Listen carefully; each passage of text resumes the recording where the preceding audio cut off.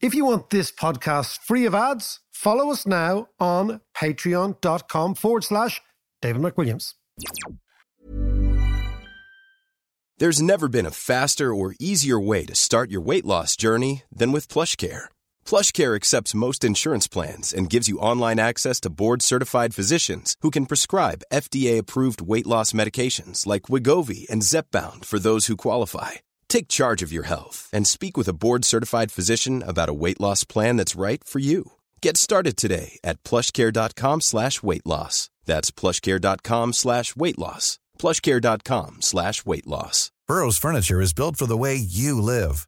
From ensuring easy assembly and disassembly to honoring highly requested new colors for their award-winning seating, they always have their customers in mind. Their modular seating is made out of durable materials to last and grow with you. And with Burrow, you always get fast, free shipping. Get up to 60% off during Burrow's Memorial Day sale at burrow.com/ACAST. That's burrow.com/ACAST. burrow.com/ACAST. What in the world is happening on Wall Street? Economic indicators. Who knows where this is going to end up? To understand the economy, you have to understand human nature.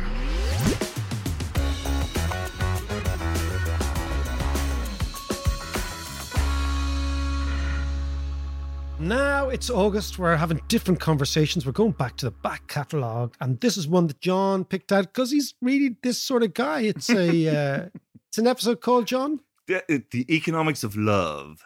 Look at you, the Barry White of Dunleary. This went out on Christmas Day. Was it Christmas Day? It was Christmas Day 2019. Yeah. Pre-COVID.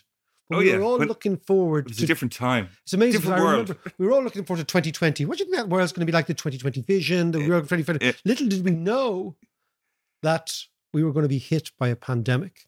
Yeah. But the economics of love is an essential topic because it's crucial to appreciate. So here we go. Economics of love, John's favorite. I feel like Larry Gogan doing the top 10. Top 10 requests on Christmas Day. Enjoy it. Talk to you soon. It is Christmas week. John is in flying form. He's been out carousing around the town. How are you, Head? What's the story? I'm really good, yeah, because it's the birthday as well. Of course, sorry, I forgot to tell you. Yeah? It's John's birthday today. He is 17 and a half. Mentally. And you're actually in good shape for your birthday. I thought you'd be scootered. No, I was the other night. Sheena brought me out, actually. One of the things she got me was... An AA membership. Actually, that wouldn't have gone astray. A 12-stage plan of deep moral self-assessment. No, she got me tickets to go and see Bruce Dickinson. Who's he? Bruce Dickinson is the lead singer of Iron Maiden. And Not in a million years, man. No, I'm not a fan of Iron Maiden, but it was Bruce Dickinson in conversation in the National Theatre or National Stadium of all places. But he was great. What really struck me about it, which I really liked, was the fact that, it was maybe 1,000 people there or something like that, but they were all aging rockers. The metaler. It struck me that metalers, and like we all go through our phases, whether we're mods or punks or ska. Yeah. Well, that's our generation, yeah. Yeah, Nutty Boys. I remember the Nutty Boys. The noggin was full of Nutty Boys. The noggin was a hotbed of Nutty Boys. Yeah. And then the dorky punks. But that's when Dorky was quite rough. Yeah. Well, that's true. But go on about the metalers. But, we all choose, when we're growing up in our teens, we all choose our little niche, and they're fads. But for metalers, it's not a fad. It's a lifestyle. And mods are the same. So it's mods and metalers. They choose a lifestyle at, 13, 14, and they stick. But we would have been considered mods. Yeah, but we were very Mickey Mouse mods, in fairness. Yeah. We weren't. But it's At funny the you time, say we about were the mods. full I on. saw something about the Blades, right? Oh, yeah. Who used to play in the Magnet in Ringsend. And they were the only Dublin mod band. And recently I saw the Blades reformed a week ago. It was a photo in the paper. Oh, really? And not reformed, they were doing a gig. I think they do a Christmas gig every year. But what it was aging lads in parkas, in Lambrettas, on the Lambrettas, with the mutton chop sideburns, old mods. Yeah, Doing old things- mods. There was a brilliant doco that I saw a few weeks ago about the making of Quadrophenia. And it was one of the great movies. It was a brilliant movie, but they were talking about But one of the most overrated bands, The Who. I used to hate that. You used to give me Who albums. Remember we decided to become mods and you said, okay, Macker, now you can listen to the Jam. And I said, the Jams, that's grand. I can do the Paul Wellers thing. Then you give me The Who and I was like, man. Because it was so like metal. It was like heavy metal and I was not into it. No, the later Who was going along those lines. And some of the operatic stuff was a bit, yeah. But the core of The Who was brilliant. But I just thought it was interesting that all those guys, they're all in their 50s now like us, and they're still going around with their Iron Maiden T-shirts and with all the that. Ned hanging out, the Iron Maiden. Exactly. It's brilliant. And the cut-off denim jacket and the whole thing. But it's funny you say about metalers. There is a great walk that I would love to do. Oh, yeah. You know the way you say James Joyce's Dublin, Yeah. right? Or the Beatles' Liverpool, right? There's a great walk which is Led Zeppelin's Walsall. Oh, Walsall. is in the middle of England, right? Yeah. And what you notice is that really good metal bands all come from the West Midlands in England. And they're all the sons of car mechanics. Right. This is an interesting thing. Yeah. These are the stuff, right? So Led Zeppelin are from Walsall. So too are Black Sabbath. They're all from the West Midlands, Yeah, right? yeah, yeah. There Black was something about the there's- Midlands, Yeah. yeah. And it's a heavy metal area, Yeah. right? And I just thought it would be a really funny thing. The two of us should do it, actually. We should do the heavy metal tour Yeah. of Walsall, even though I don't like metal. But just that idea that metal was really white. Yeah. It was working class, but it was industrial working class. There was like the sound of engines and guitars Yeah. and the whole thing. And we should do it. And it's a kind of a tribute to Jimmy Page and a tribute to Robert Plant. I met Jimmy Page once. Does he remember it? No, because actually I was so tired. We were driving back from Dublin to London and we stopped off at one of those service stations. Oh, I know the really miserable ones really in the Midlands. Yeah, in the Midlands. And we were, having a bacon and chips or something like that and in walks Jimmy Page. That's quite cool. And I kind of went, is that Jimmy Page? Ah, fuck it. Yeah, fuck it, I couldn't be arsed talking to him. The greatest axeman that ever lived. Absolutely. And if I had a phone like now, I would have gone up and done a selfie and that'll be it. But, it was just sort of those passing moments. That's a good moment. In actual fact, we could talk about Christmas week and those motorway stops in England. Because I remember going to London on Stevens's Day many, many years ago with Dubbo Dargan, an old friend of ours. Jesus. And we ended up in one of those motorway stops. Different story. We shouldn't talk about that. Yeah. We might tease that, talk about it later on our Sweeney Todds. But anyway, I'm back from Argentina. The crack was brilliant down there. You will absolutely love it. You should go down. It's an amazing How's the tango place. going now? The tango. Oh, I'm a great lead. I'm a great lead. No, I didn't go to tango at all. I was, my weakness is going to watch soccer. Drinking and going to watch soccer. And of course, the two great Buenos Aires teams, River Plate and Boca Juniors, lost on the same day last Saturday. So the city was in mourning. But it's a great place. What game did you go to? I didn't go, I was just watching the telly. Oh, right. But it's a wonderful, wonderful country that messes up the economy to such a crazy extent that if you're Argentinian, it must be so frustrating because they have everything there. Yeah. But they are so corrupted by their politics that every 5 or 6 years at this stage now, they have an economic crisis. It seems to be going on for ages. But it's a wonderful, wonderful. Did you meet your mate, Martin? Yeah, no, I stayed with Martin for a while. He's become a senator now. Yeah, So I was going to say, so what's his take on So it? his take, he was the youngest ever economics minister of Argentina, which I'm always laughing at him. So is that an accolade or not?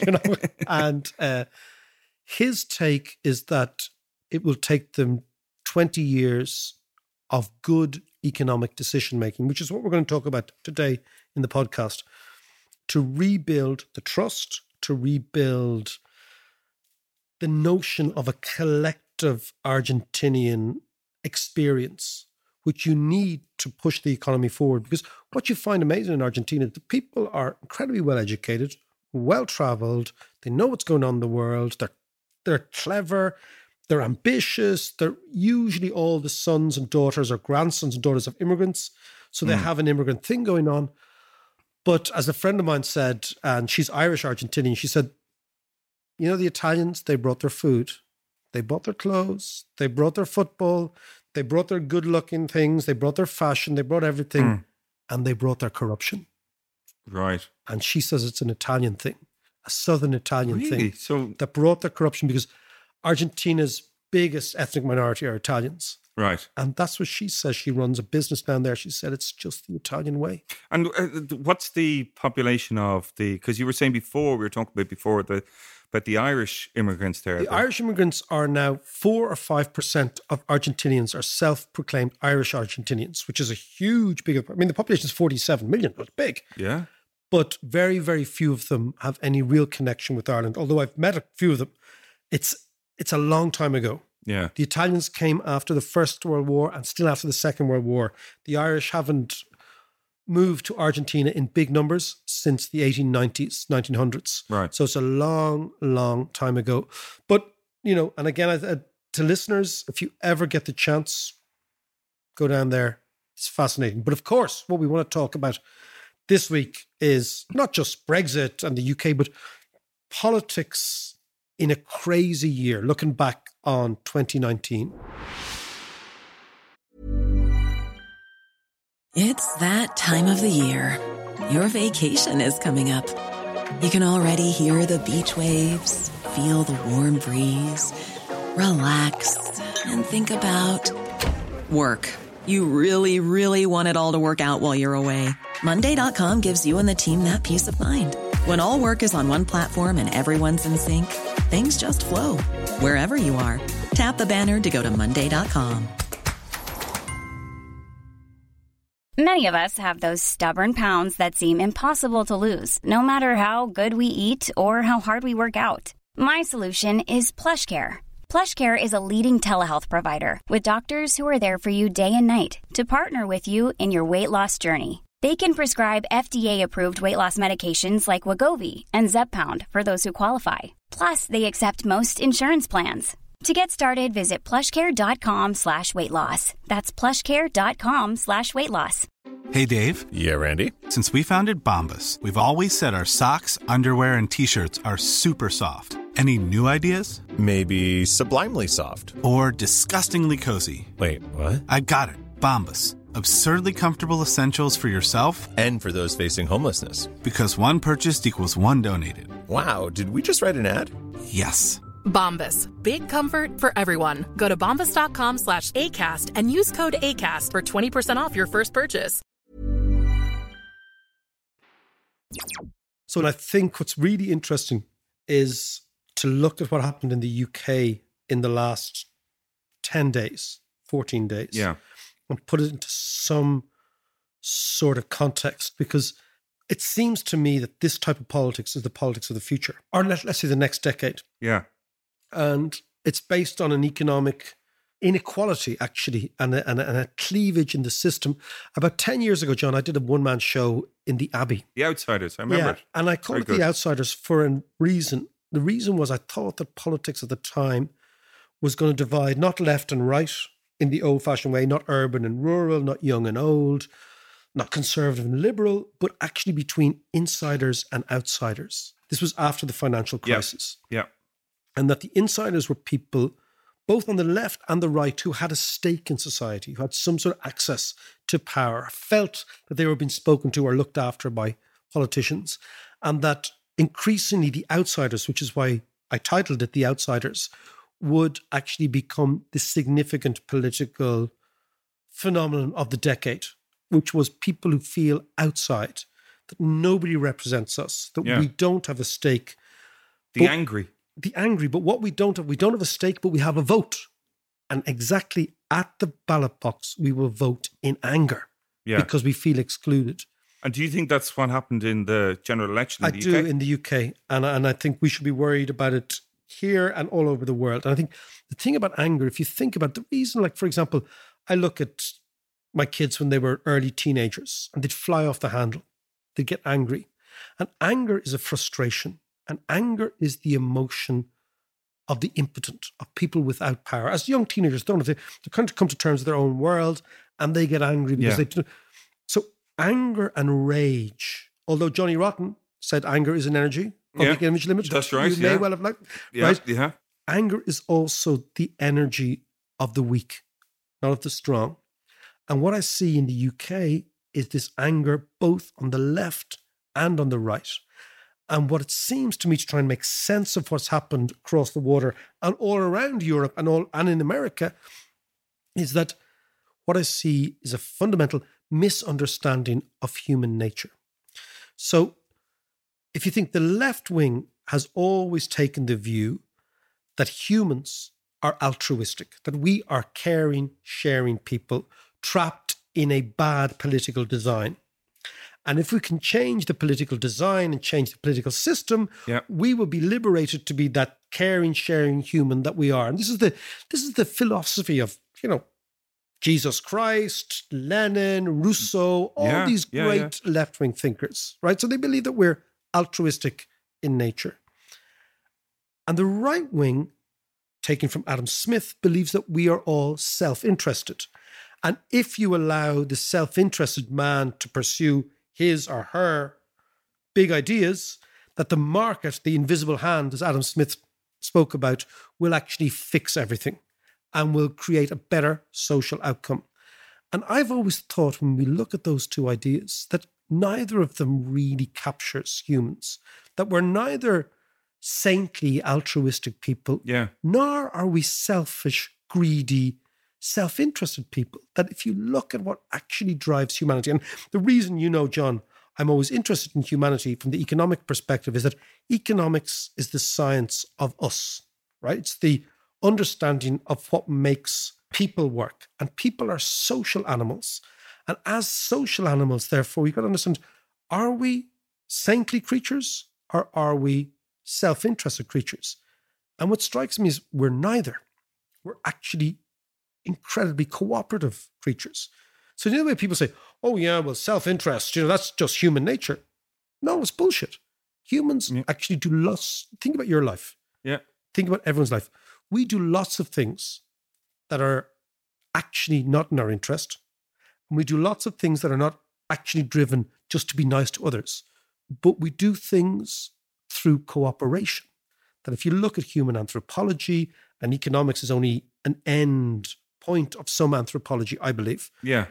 Humans are deeply, deeply cooperative. So if your two ideologies don't understand that, you end up in a very, very strange place politically. So where do these ideologies come from? Like, why would you come up with an idea? For instance, I'm going to be totally right wing or totally left wing. If the core of the human is saying that I need to cooperate more. Well, I think it's because the Hindus have a great expression, which is, in the dark, all cats are grey. And what they mean by that is that cats are neither black nor white. We're all in the grey. And we all live in the dark because we can't predict the future, right? So there's always an element of, I don't know what's going to happen.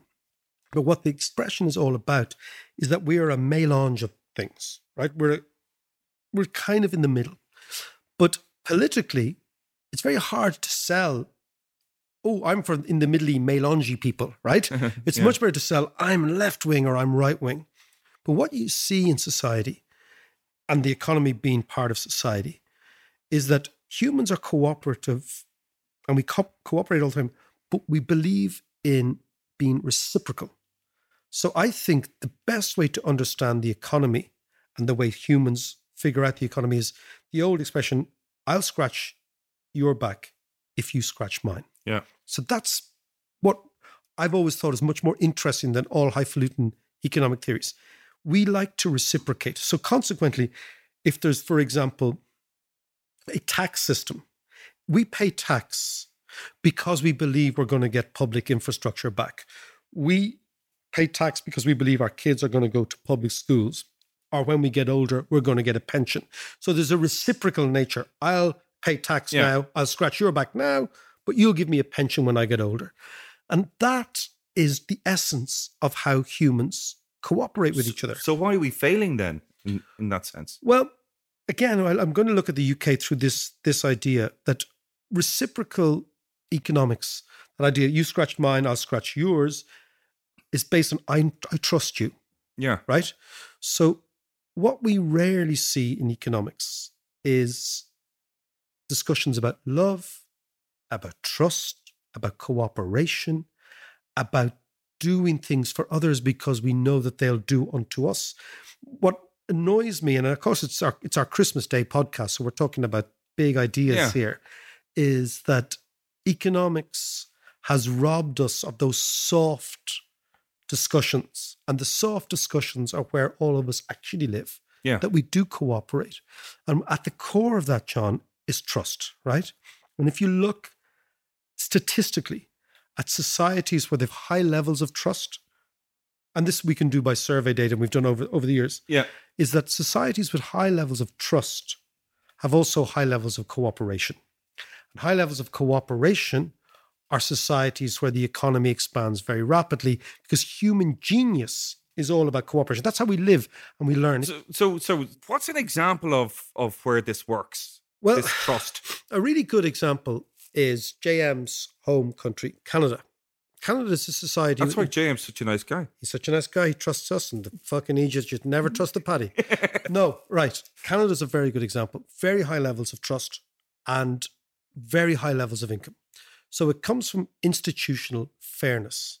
If you believe the society is fair and that the big man on the top is rooting for you, and the central bank is fair, and the Department of Education is fair, and the cops are fair, what you find is that this builds up this notion of trust. In Canada, over the last 100 years, there has been a sense of fairness that has driven the Canadians, which has given them high levels. I'll give you an example. When I do gigs, right? Yeah. Speaking gigs, and I do them all over the world, right? Yeah. The only place, and it's really a bit of for us, it's bizarre. The only place that pays you in advance before you turn up is the Canadians. You get a check before you even speak. Fucking Paddy wouldn't do that. Not at all. You'd be weeks looking for a gig off Paddy. And looking, oh, sorry, I didn't get to you. Oh, no, the invoice, it's on its way, yada, yada, yada, right? So the Canadians operate with trust. And obviously, once you have trust, it breaks down the actual financial cost of transactions. You reduce insurance payments. Think about all these things, right? Yeah.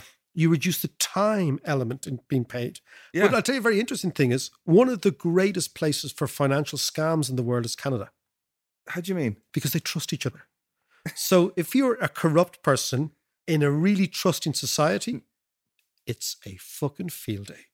Right? And I've been studying this now over the last while. JM is nodding, by the way. The history of financial scams, there's many more incidents of financial one-off scams in Canada than almost anywhere else in the world. Really? And the reason is 99.999% of the people trust each other. So what's a very interesting thing is that Canada is, on the one hand, very trusting, and that works incredibly well. But on the other hand, because it's very trusting, the odd bad egg does well. Yeah, of course. There's Canada. bad eggs everywhere. So that's the thing.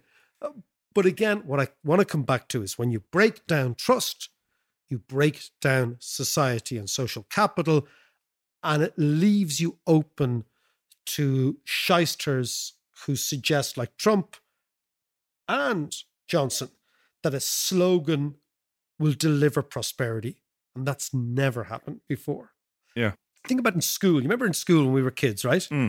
And the teacher would say, John Davis, now, do you remember the kids who'd be doing their Ecker, doing their thing, and their hand would be over their work? You remember their hand over there? Don't you look at me, don't you look at me. And the teacher would say, John Davis, you're copying. Yeah, and you're a cogger. You're a cogger. And do you remember copying was the worst thing you could be? Yeah. In school. Yeah. But that's the ultimate cheat, yeah. But in real life, we call that collaboration. Right. If you think about it, right? That building on the shoulders of giants and all that sort of stuff. So we cooperate with each other. That's what brings you. So humans, the whole economy, I've always thought is more about evolution than hard science. You know, they say economics is a science. I don't believe that at all. Yeah. I mean, it looks more like evolution. And evolution is all about trial and error. You see that, you know, like, you know, it's not the survival of the fittest. Darwin was wrong. It's survival of the most adaptable. Well, hang on. Just on that then, what about Richard Dawkins talking about the selfish gene? His basic point was that genes don't have a personality. Genes are genes. And they're all about survival. And it was one of the great books. Yeah, it's a and great he's book. One of the great thinkers. Yeah. But my sense is that it's not the selfish gene that survives. It's the adaptable gene. So look at evolution, right? It's not the self-interested animal that has survived. It's the one that figures out the ecology around it and changes a wee bit. And that change might be you take one step backwards to take two steps forwards in the future. So in an economic sense, what you're saying is the one who spots an opportunity. The one who spots an opportunity, but also understands that the opportunity is only there because other people also recognize it. Right. So think about this in the political sense in the course of our discussion of the UK. For example, the reason the UK is important to us is it's right beside us, and it's a warning for us, right?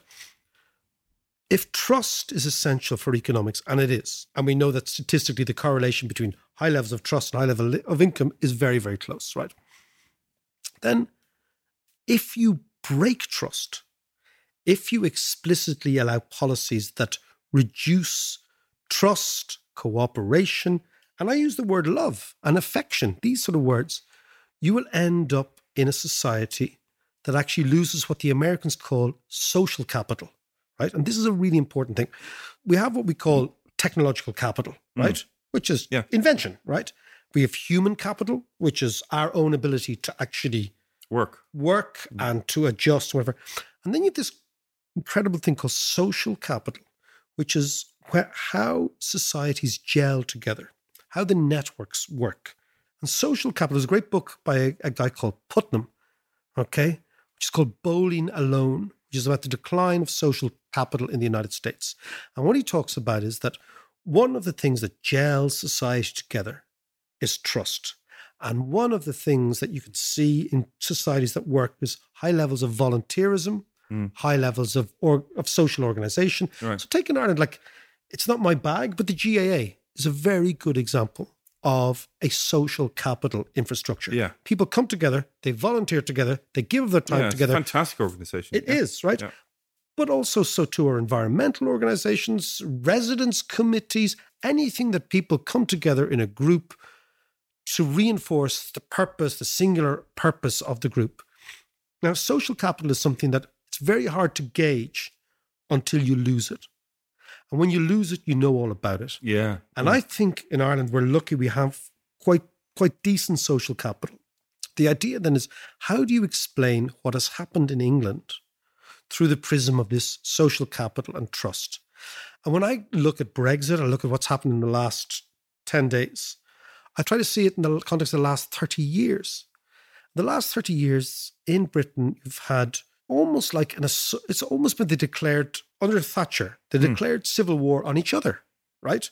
The left against the right, the north against the south. No such thing as society. All that, you remember that? All the no such thing as society, which is total bullshit. Yeah. Not only is there such thing as society, society is what holds us all together. The fact that I'll do something for you, you'll do something for me, I trust you, you trust me. And in England, if you look at the areas of the north of England and the Midlands, now we were talking about heavy metal, coming back to it, that actually voted Tory. What was the defining characteristics of these constituencies? It was that in the early 1980s, Mrs. Thatcher declared war against these populations during the miners' strike. Yeah. Also pursuing the loads of money culture of the 1980s, elevated London over the north. Yeah. So the north begins to feel isolated. Then the people begin to feel atomized. Then the people begin to feel totally on their own. Then what you also see is a fall in volunteering in the north of England, okay? Poorer parts of England, you see a dramatic fall off in volunteering because people actually go into their own shell. And then you have this us and them. They're kind of forced to look after number one. Precisely. So what you find over at least 2 or 3 decades is the social capital, the bonds that, so when I was young, I always thought the north of England was a place people watched football, men worked, women were at home. There was even things like the Salvation Army, all these things that were big in their society. These things are all gone now. And therefore, once you take out social capital, you take out trust, you take out cooperation, and what you're left is with anger.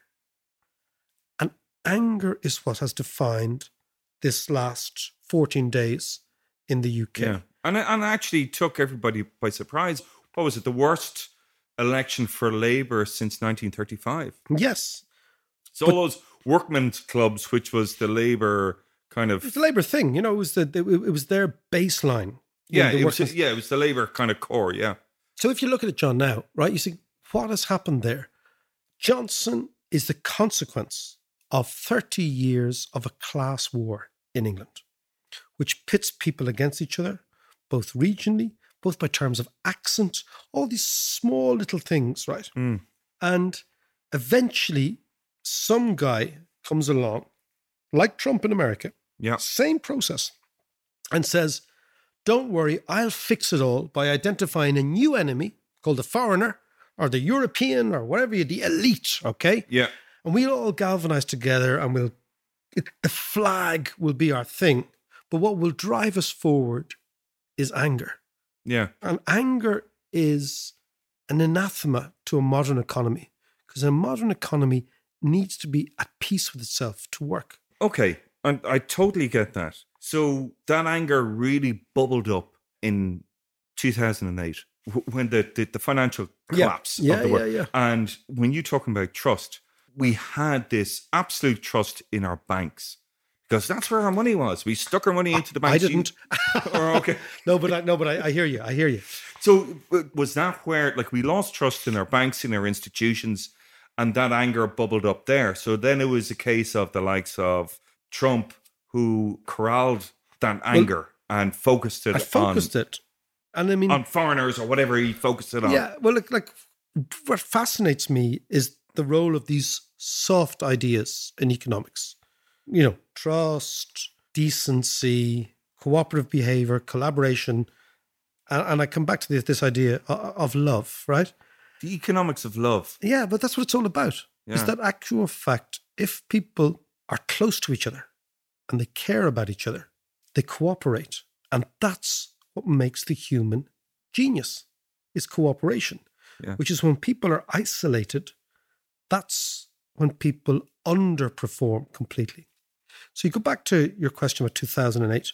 2008 was an institutional betrayal, right? That the average guy in this country, in the United States, all over, trusted the institutions to do the right thing. And then once you get a massive crash and all the institutions, the economists, and you get the banks and the governments coming, oh, we didn't see it coming. Then the average dude is like, well, fuck you. I pay you to see it coming. Yeah. That's my gig. Back to reciprocity. I pay you tax because I think you know what you're talking about. And fuck it, you don't know what you're talking about. Yeah. So it takes a long time to rebuild that trust. And I think that what we're seeing now in politics is the politics of betrayal. And both Trump and Johnson are two hucksters who understand human emotions and rawness and anger better than most. And both of them, particularly Trump, understands rejection. So Trump has been rejected by American establishment for years. He understands the hurt of rejection. Therefore, he understands the hurt of people who are rejected.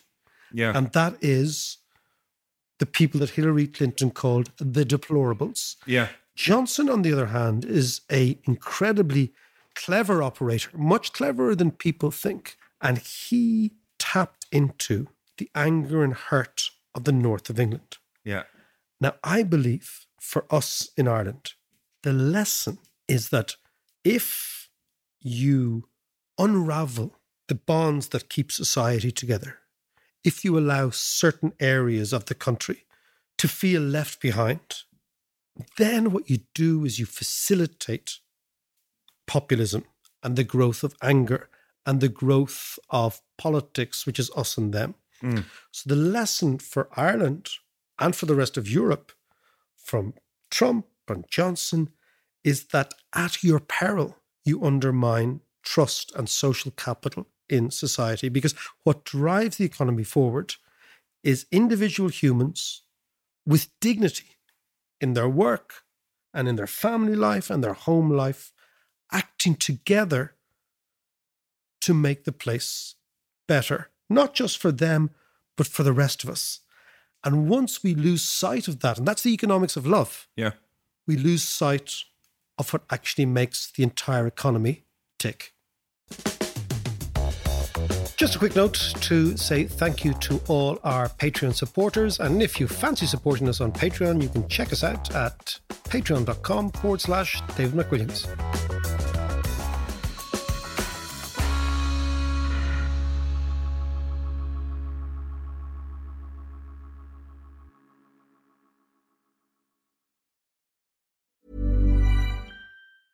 Hey, it's Paige DeSorbo from Giggly Squad. High quality fashion without the price tag. Say hello to Quince. I'm snagging high-end essentials like cozy cashmere sweaters, sleek leather jackets, fine jewelry, and so much more. With Quince being 50 to 80% less than similar brands. And they partner with factories that prioritize safe, ethical, and responsible manufacturing. I love that. Luxury quality within reach. Go to quince.com/style to get free shipping and 365-day returns on your next order. Quince.com/style. Sick of being upsold at gyms? My guy, you're currently a base member. For $90 more, I can upgrade you to our Shred membership. For $130 more, you'll be a Swole member. And for just $300 more, you'll reach Sweat Platinum. At Planet Fitness, you'll get energy without the upsell. Never pushy, always free fitness training and equipment for every workout. It's fitness that fits your budget. Join Planet Fitness for just $1 down and $10 a month. Cancel anytime. Deal ends Friday, May 10th. See Home Club for details.